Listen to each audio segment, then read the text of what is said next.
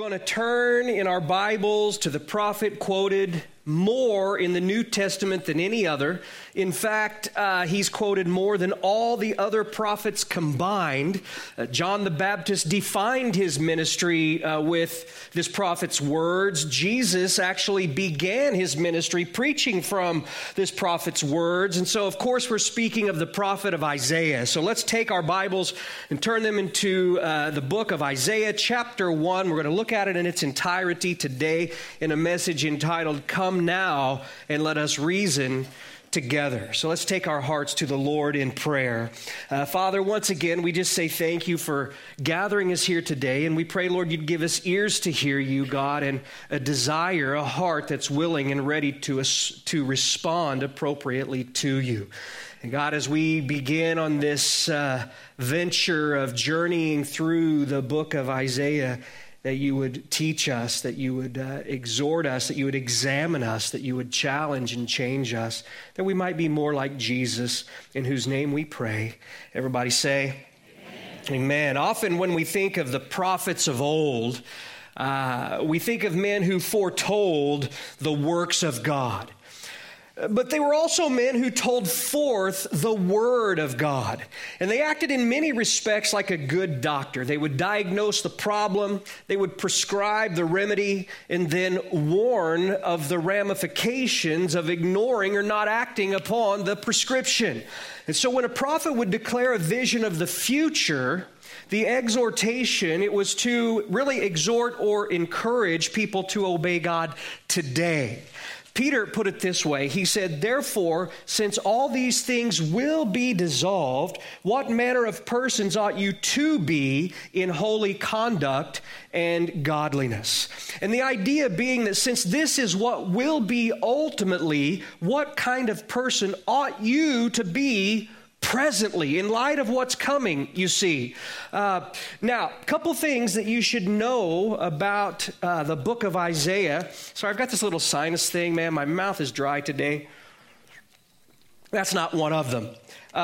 Couple of things that you should know about the book of Isaiah. One is that it wasn't all written in just one sitting. You know, it wasn't like the prophet sat down and penned the entirety of the scroll. We'll see from the very first verse that his ministry spanned about 60 years in totality and encompassed the reign of several kings.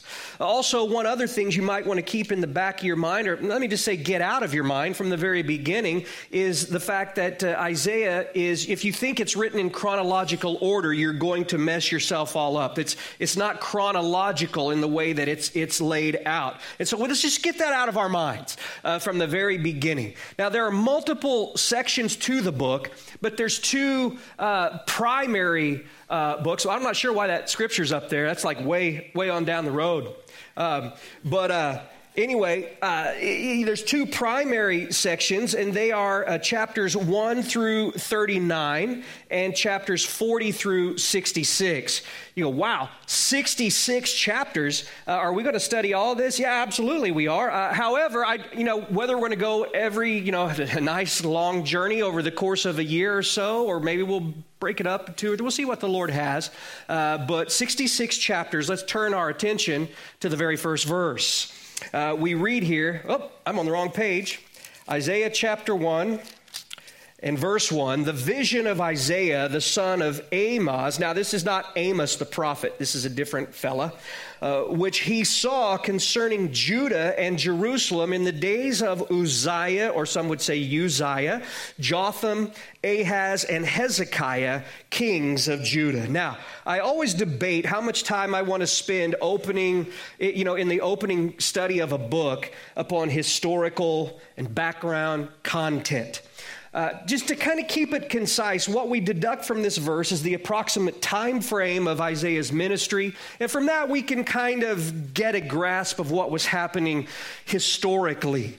And Isaiah prophesied, and guys, I'm going to give you years, but you should know that they're approximate. It could be 3, 5 on this side, 5, 7 on that side, but approximately within the time frame of 750 BC to around 690 BC, And the most biblically significant event that happened in his lifetime was the carrying off into captivity the northern kingdom of Israel into Assyria, or by the Assyrians. Now, Israel, if you remember, quick little history lesson here, initially and only was reigned in its total geographic circumference by 3 kings.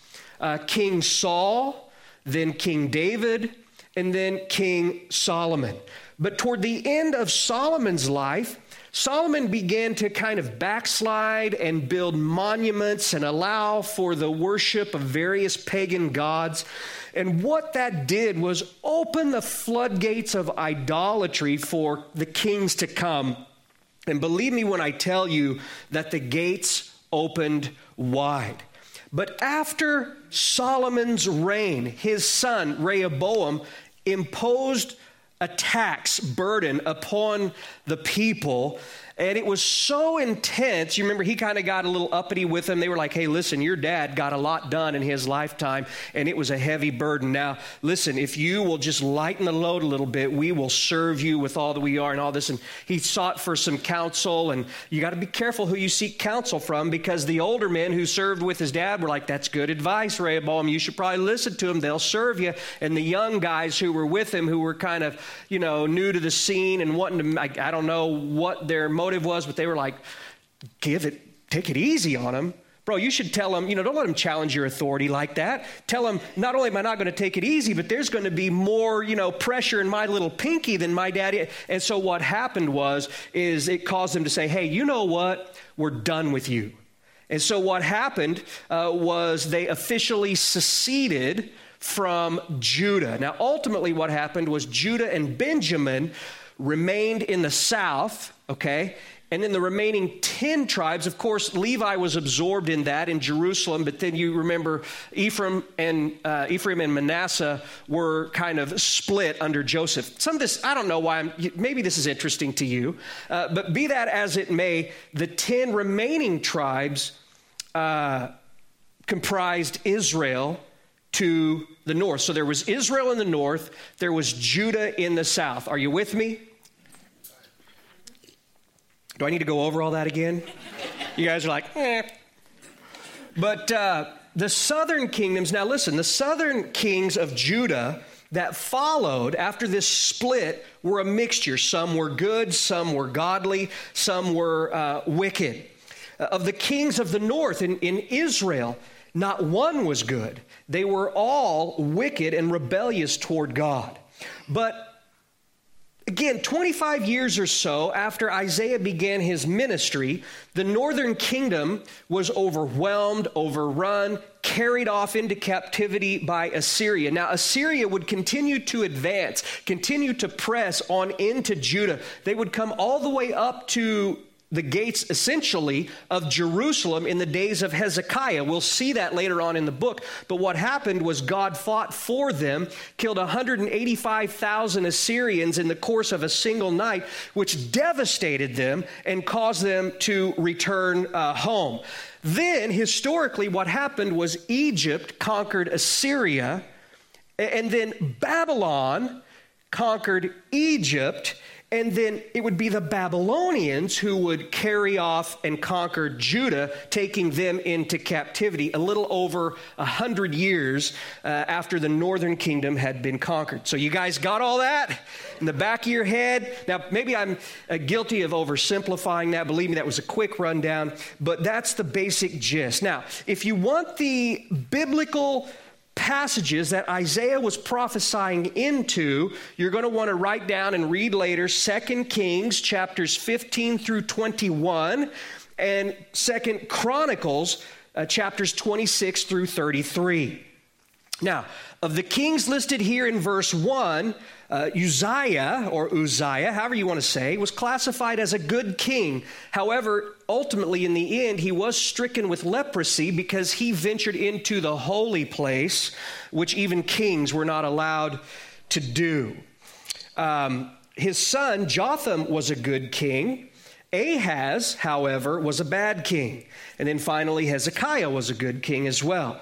But it was Hezekiah's son, Manasseh, who was the single most wicked king in Judah's history, who is believed to have been the one who put Isaiah to death.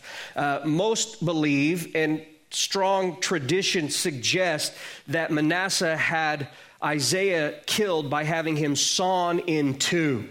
And many believe that the reference, when you read Hebrews chapter 11, and it's talking about the hall of faith there, you know what I'm talking about, and how these men who were forced to wander the earth, and they hid in caves, and they were taken, and they were tortured, and they were tormented, some of whom, it says, were sawn in two, or cut in two, of whom the world was not worthy. And people believe the reference to being cut in two, it points us back to Isaiah.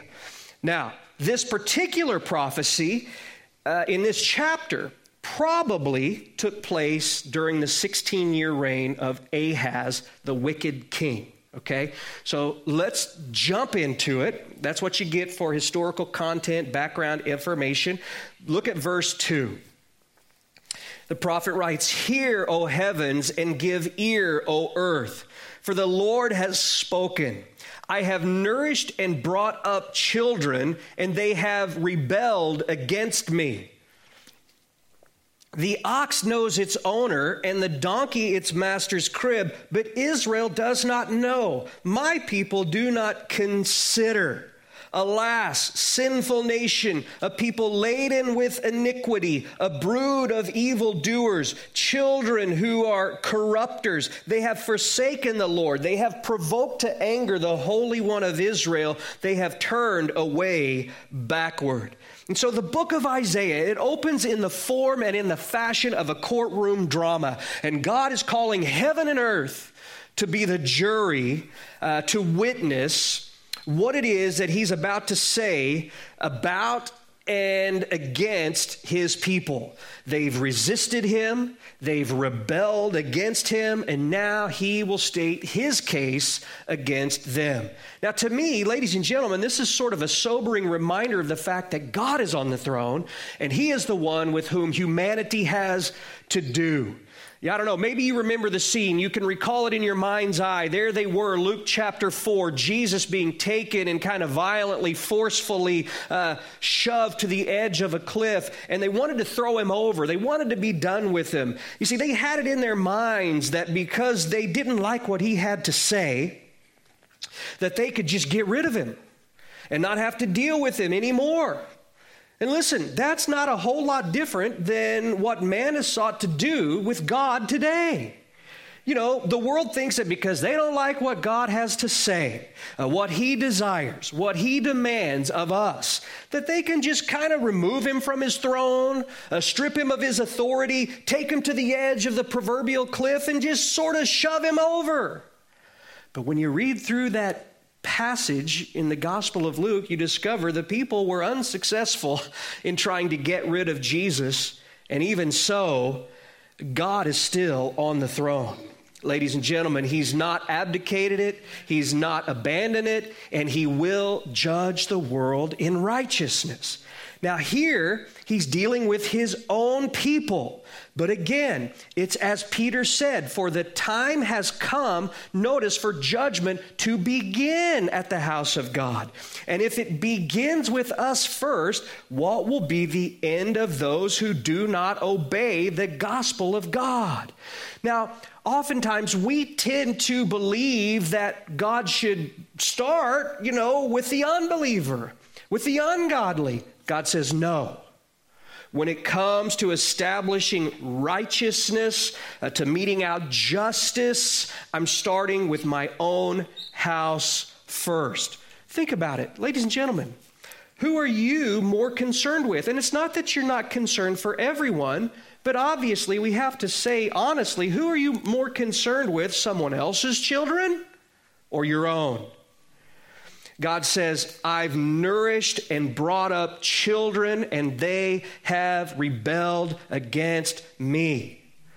As parents, we can appreciate the frustration, the exasperation that God expresses with this.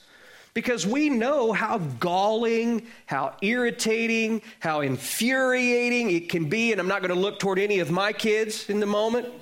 But, for our children to disregard or disobey our direction. And you can have thoughts like, after everything I've done for you and how I've nurtured you, how I've provided for you, how I've sought to give you, an above and beyond, be a blessing to you. And this is how you respond. Ladies and gentlemen, so often, and we try to be good parents, but what if you were the perfect parent? God is the perfect Heavenly Father. And yet we so often treat God, disregard and disrespect God in an infinitely greater way. And he says, my people are treating me like rebellious children who have no regard, no respect for all that I have done in delivering them, protecting them, providing for them. They've grown corrupt, he says, and rebellious toward me. They've turned their backs on me. Look at the words, family, that God uses to describe the state of the nation. He says, a sinful nation, laden with iniquity. What does laden mean? And here it comes. It means weighed down. You remember when Jesus said, come to me, all you who are heavy, or who labor and are heavy laden, and I will give you rest. In other words, he's saying, look, if you're at the place where your sin has worn you down, has worn you out, he says, come to me. And I will relieve you of that burden, and I will give you rest. In other words, he clarified that, rest for your soul, you see. But God calls them here a sinful nation, laden with iniquity, a brood of evildoers, children who are corrupters. Ladies and gentlemen, not just that they've been corrupted, but that they've become corrupters. They're influencing others in ungodly ways. They've forsaken the Lord. They've provoked him to anger and turned away backward. In other words, they're going the wrong way. Now, historically, if you were to do a little research outwardly, you would discover that, at least initially here, Judah was prospering. But inwardly, they were falling deeper and deeper into despair, depravity, disrepute. But family, this is the danger of abundance. When things are tough, how many of you can identify?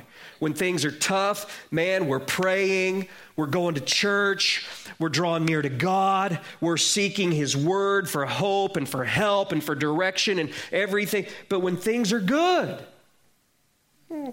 apathy, lethargy, we relax our disciplines in seeking the Lord and spending time in his word. And before we know it, man, we've kind of just drifted off into compromise. And God had warned them of all of this in his word.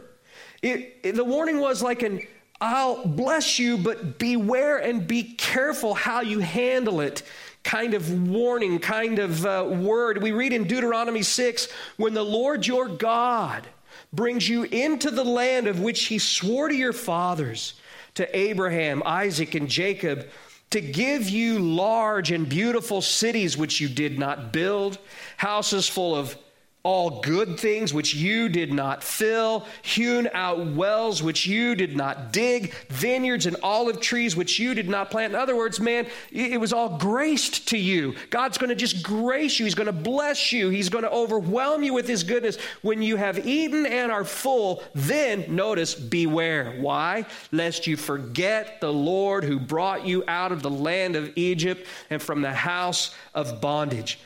It's hard when things are tough, but beware when things are going good. That's when we can so easily forget about the Lord who brought us out, right, of the house of bondage. Now, you might think in verse 3 that God is saying that they're acting as dumb as an ox, as stubborn as a mule. But God would say, no, that would be to insult the animals. He's saying that at least the ox knows its owner. And the donkey is smart enough to recognize where its food comes from. But my people, God says, they don't know. They don't consider the fact, and I don't know if this is a word for someone today, that God is the one who tends to and takes care of all your needs, you see. He's the one who's blessed them, yet they've turned their backs on him. What a word of warning for our generation today. Look at verse 5. He says, why should you be stricken again? For, he says, you will revolt more and more. The whole head is sick, and the whole heart faints. From the sole of the foot even to the head, there is no soundness in it, but wounds and bruises and putrefying sores. They have not been closed or bound up or soothed with ointment.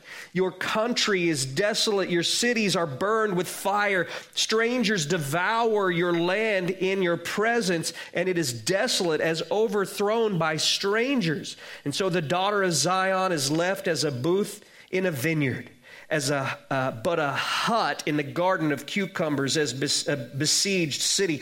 They would build these little lean-tos at harvest time and guard the crops from, animals or would-be thieves. And then after the harvest, they would just leave them. They would abandon them. And he says, that's what it's like. And he says, unless the Lord of hosts had left us a very small remnant, we would have become like Sodom. We would have been made like Gomorrah.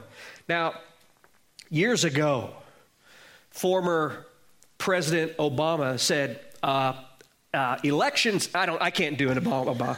Elections have consequences, and hopefully people are waking up to that reality.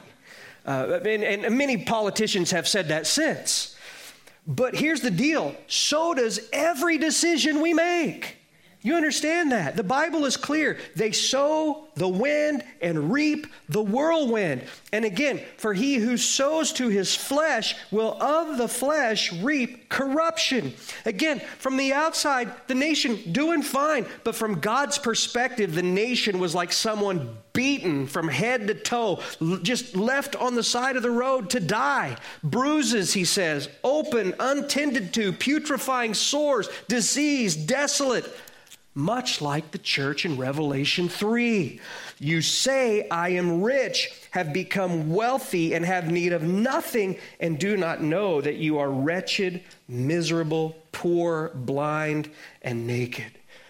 And God is compelling them to repent of their sin. He says in verse 5, why should you be stricken again?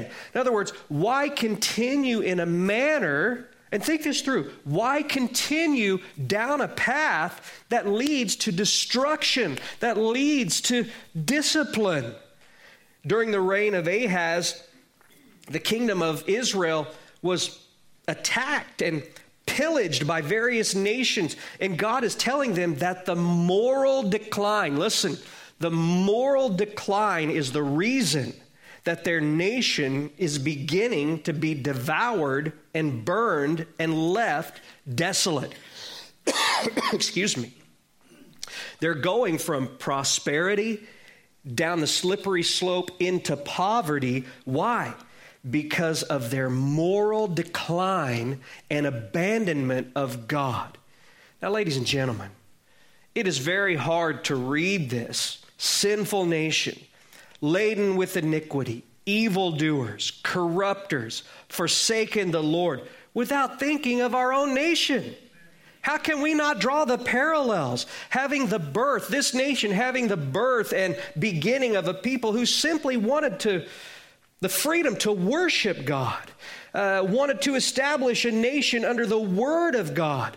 Guys, many of you know this, but some of you may not, that the Bible was the very first textbook in the public school. And it was the book from which children were taught to read. Now, fast forward 150 years or so, and our nation has turned its back on God. And the whole head is sick. The heart faints, wounds, bruises, putrefying sores. Our cities, literally, you saw it on television or social media like every night, just a year and a half ago? Cities being burned in the mostly peaceful riot, I would say. A protest, mostly peaceful protest, as cities are being burned and cars overturned and, land just being devoured. But rather than being shaken to sobriety, saying, what have we done? And turning back to the Lord, well, like Israel, sinking deeper into their pagan practices, rather than repent, we've gone deeper into depravity. Guys, do you understand since Roe v. Wade in 1973, as a nation, we are guilty of over 64 million abortions? 64 million. The left has gone on the campaign, defund the police, violent crime on the rise. People encouraging, think this through. This is happening right now. People encouraging children to reconsider their gender 5, 6, 7 years old. And wanting the government to pay for surgical procedures to make permanent this. Guys, that's child abuse. I mean, think about it. We don't trust you as a child to have the responsibility, the wherewithal, or the understanding to, even see a rated R movie. Not that I'm for that, but I'm just saying, you got to be 17 to decide which kind of movie is good for you. But if you want to decide what gender you want to be and have a surgical procedure to make it permanent, 5, 6, 7 years old, you get it. Come on. I mean, ungodly agenda-driven programming on every streaming platform. Guys, the woke mind virus lulling a nation to sleep. Prospering outwardly, perishing inwardly, but stubbornly clinging to our sin. Think about that. But even in judgment, we read in verse 9, the Lord was merciful. Now, check it out though. The distinction between Sodom and Jerusalem wasn't the behavior, it wasn't the attitude of the people. The difference was in the grace and mercy of God. You see that? Now look at verse 10. He says here, he's trying to rattle them to be not woke, but awake, okay? He says, hear the word of the Lord, you rulers of Sodom. He's likening Jerusalem to Sodom, and you give ear to the law of our God, you people of Gomorrah. To what purpose is the multitude of your sacrifices to me? Guys, underline these things, says the Lord. He says, I've had enough of burnt offerings, of rams, and the fat of cattle, of fed cattle. I do not delight in the blood of bulls or lambs or goats. When you come to appear before me, who has required this from your hand to trample on my courts? Bring no more futile sacrifices. Incense is an abomination to me. The new moons, the Sabbaths, and the calling of the assemblies. I cannot endure iniquity and the sacred meeting. Your new moon and your appointed feast, my soul hates. They are a trouble to me. I am weary of bearing them. When you spread out your hands, like, today when we pray, the tendency, at least we teach children initially. Why do we teach them to fold their hands? So that they won't be bothering other people, while you're trying to pray. And so we teach them, let's clasp our hands, let's bow our head. But in the ancient world, they would lift their head to the heavens and they would lift up their hands as they pray like this, you see. And so he says, when you spread out your hands, it's the posture of prayer. I will hide my eyes from you, even though you make many prayers. The repetition, the on and on and on, I will not hear. Why? Your hands are full of blood. You see what's happening here, right? The people were engaged in all these sinful, self-seeking, self-gratifying, worldly, pagan practices. Yet even in the midst of all their rebellion, listen, they continued in their religious rituals and their spiritual ceremonies. In other words, they continued bringing sacrifices to the Lord. They continued burning incense there at the temple before the Lord. They continued in their sacred assemblies, and God, quite frankly, if I could just say it bluntly, was sick of it all. It was as if they thought that their religion, hear me, and their rituals somehow made up for or brought balance to their rebellion. And listen, it's not that God was sick of or no longer wanting them to honor the sacrificial system that he had established for them. But guys, you understand something about the Mosaic the Levitical, aspects of the sacrificial system. And that is that this whole system presupposes that the person making the sacrifice has turned from their sin. They want to be right with God. They want to be pleasing to God. And so what he's saying here is that empty actions mean nothing to God. It would be like saying, if we brought it up into a modern vernacular, why are you even coming to church? Why are you coming here? Why are you singing the worship songs? Why are you having the potlucks, the sacred, assemblies, or putting money in the offering? God says, I'm sick of it. You live like the world all week and then you come to church, not because you want to change, but to balance the scales and do your religious duty.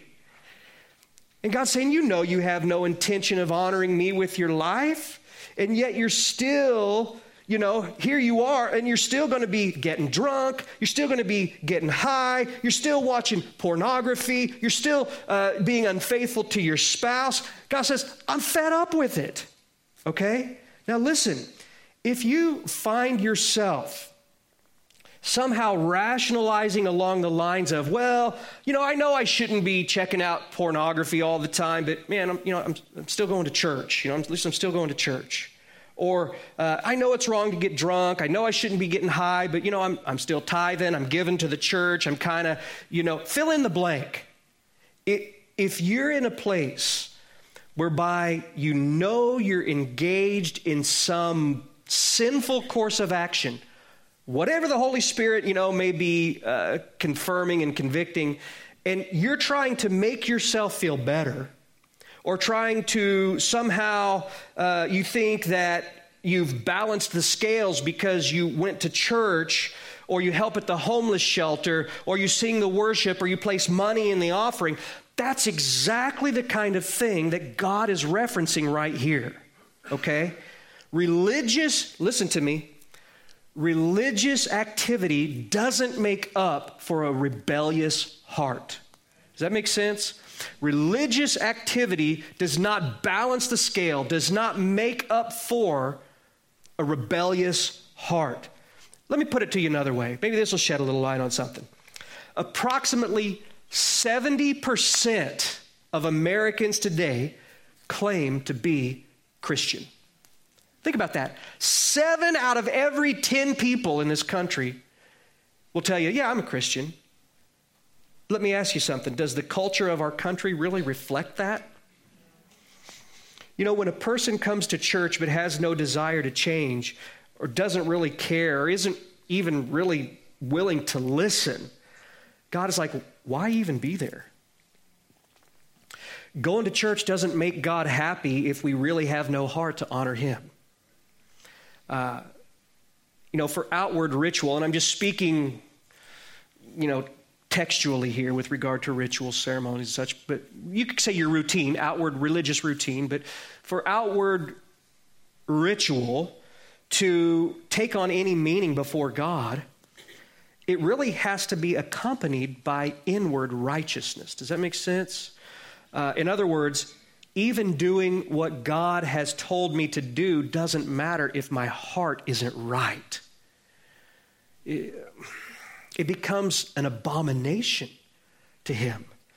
Like Paul wrote to Titus, they profess to know God, but in works they deny Him. In other words, they have all the right rhetoric, they have all the right talk, they show up at church every Sunday, but the way they live their lives, you would never know they were a believer. You'd never know they were a Christian.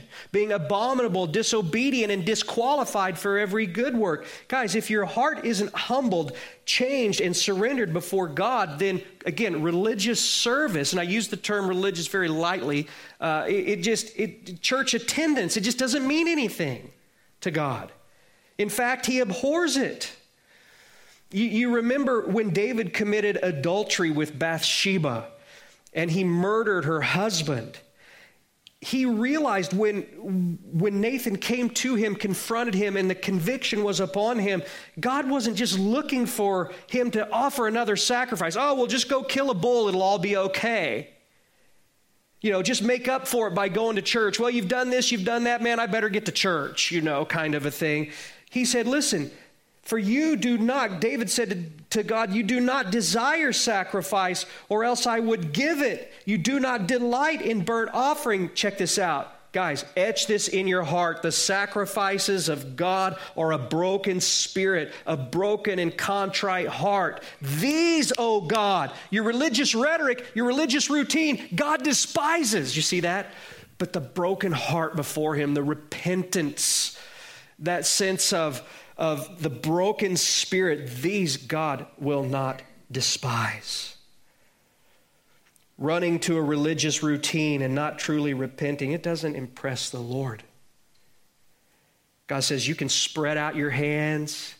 You can make your prayers to me all you want again and again and again. I'll hide my eyes. I'll stop my ears. Your hands are full of blood. In other words, all the praying, all the tithing, going to church will not cause God to turn his attention to you if you're harboring sin in your life.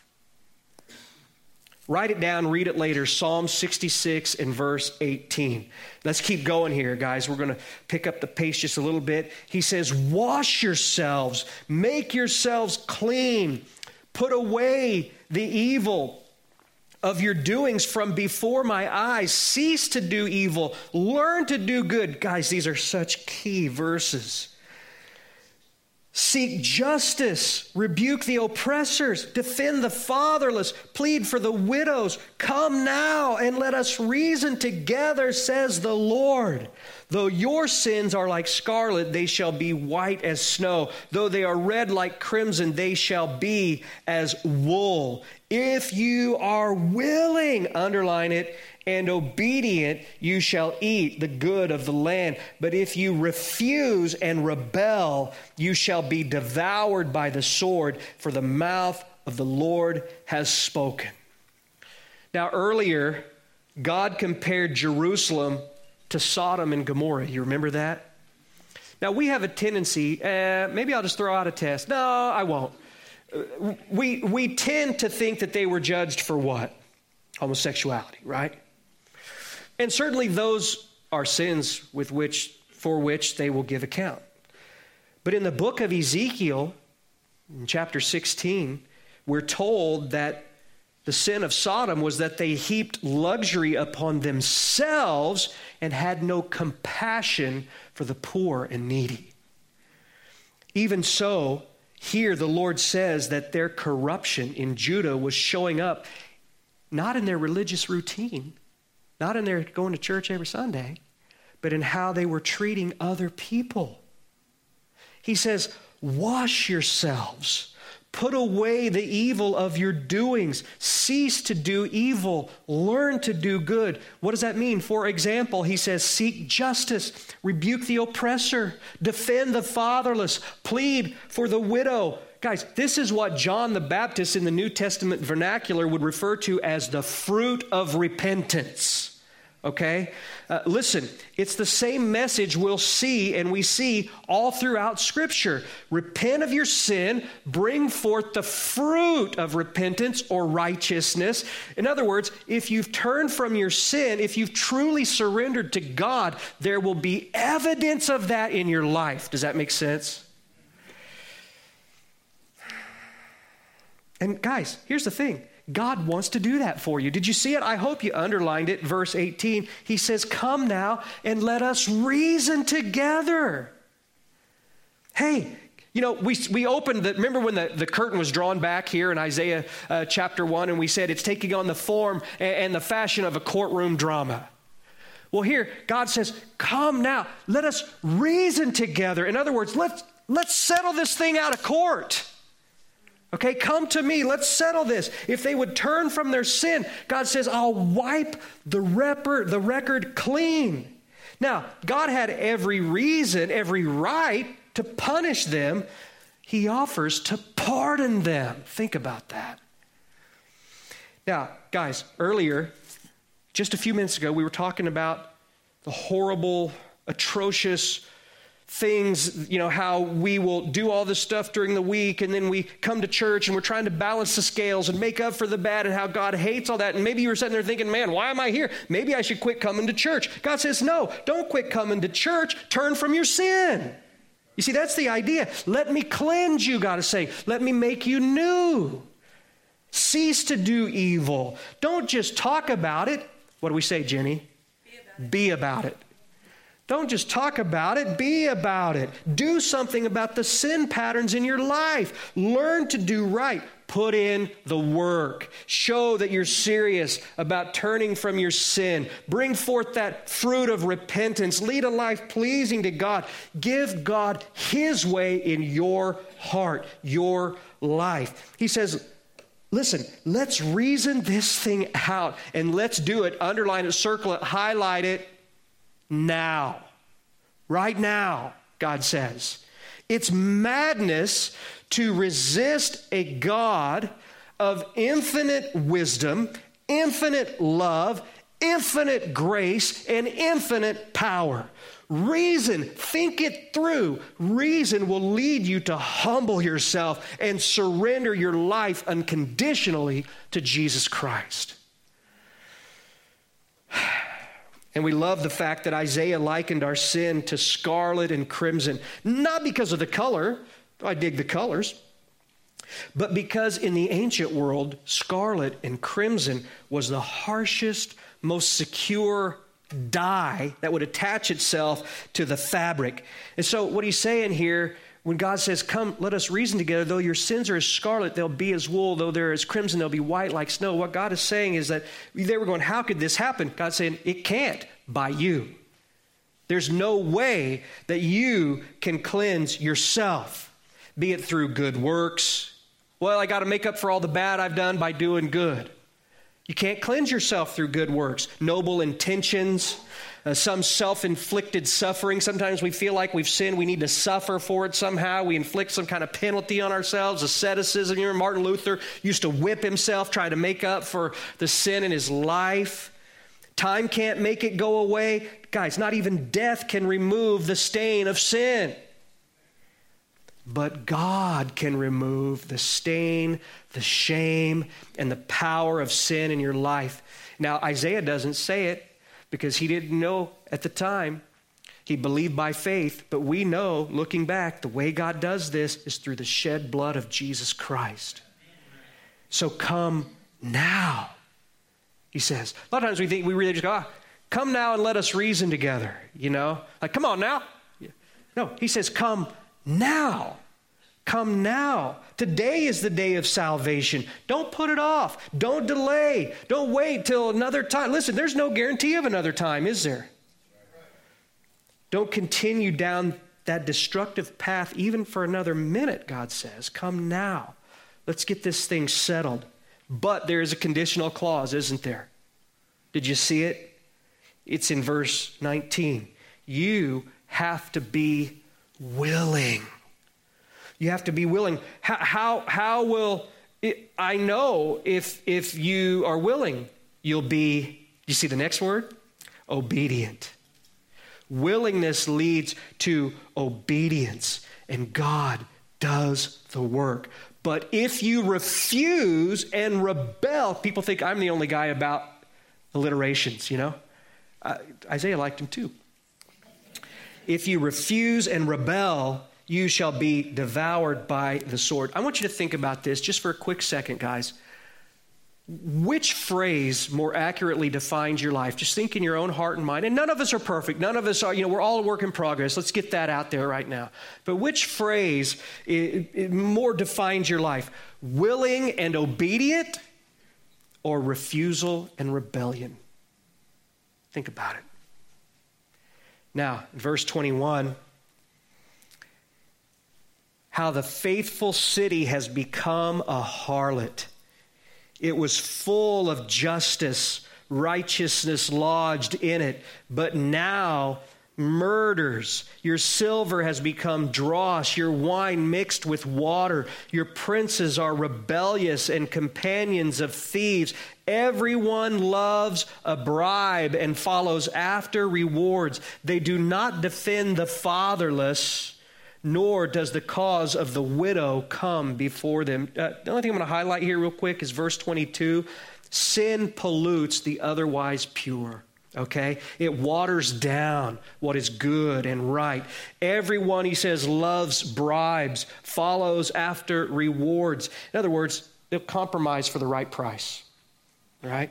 Now, look at verse 24, and we're just going to read through the end of the chapter here. Matter of fact, Karen, whenever you're ready there, you can begin to make your way forward, but we're going to close here. Verse 24 through the end of the chapter, okay? Therefore, the Lord says, the Lord of hosts, the mighty one of Israel, he says, I will rid myself of my adversaries, take vengeance on my enemies. I will turn my hand against you and thoroughly purge away your dross and take away all your alloy, the worthless, the watered down, you see. I will restore your judges as at the first and your counselors as at the beginning. Afterward, you shall be called the city of righteousness, the faithful city. Zion shall be redeemed with justice and her penitents with righteousness. The destruction of transgressors and of sinners shall be together, and those who forsake the Lord shall be consumed. They shall be ashamed of the terebinth trees which you have desired, and shall be embarrassed because of the gardens which you have chosen. For you shall be as a terebinth whose leaf fades, and as a garden that has no water. The strong shall be as tinder, and the work of it as a spark. Both will burn together, and no one shall quench them. Now, the references to the terebinth trees and the gardens were places of idolatry. Okay, these are the places they would go and worship, do these pagan practices. That's why he calls the city a harlot. They were faithful to God, but they went after other gods, which in fact were not gods. They were cheating on God. They were being unfaithful to God. And God is saying that he's going to deal with and take care of his enemies and take away his adversaries. But guys, the goal was not to ruin them. Did you catch that as we read through? The goal was to redeem and restore and reconcile them. Listen, when we're under the heavy hand of God's discipline, his goal isn't, I'm just going to punish you. His goal is to purify you, to purge us of sin and unrighteousness, that we might look to him, walk with him, and be faithful once again, you see. And I love that he says here, and I don't know if you underline it or not, but it's in verse 29 where he says, they shall be ashamed and you will be embarrassed. It's good. Listen to me. It's good to be ashamed and embarrassed of our sin. He's like, you guys there was no shame in their sin. He says, I'm going to bring you back to that place. You will be ashamed. You will be embarrassed of your sin. Today, people aren't ashamed of their sin. They flaunt their sin, seek to impose it upon others so they feel better about themselves, Our nation is sick, but God can save us.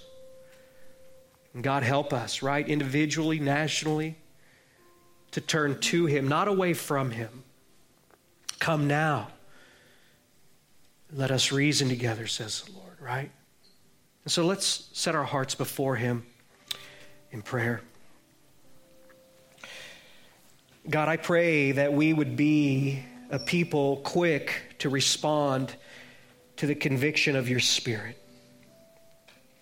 We don't want to be going through empty motions in our service to you, God. We want to honor you from the heart.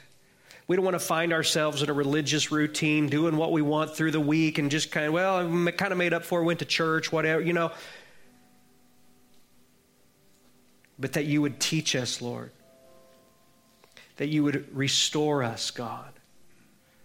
That you would reconcile us to yourself And as we make our way through the book of Isaiah, that you would strengthen us in these days to which you've called us. For surely you've set us and you've called us to a time such as this, so that we would burn bright for you, the city set on a hill, light in the darkness, salt in a dying and decaying world.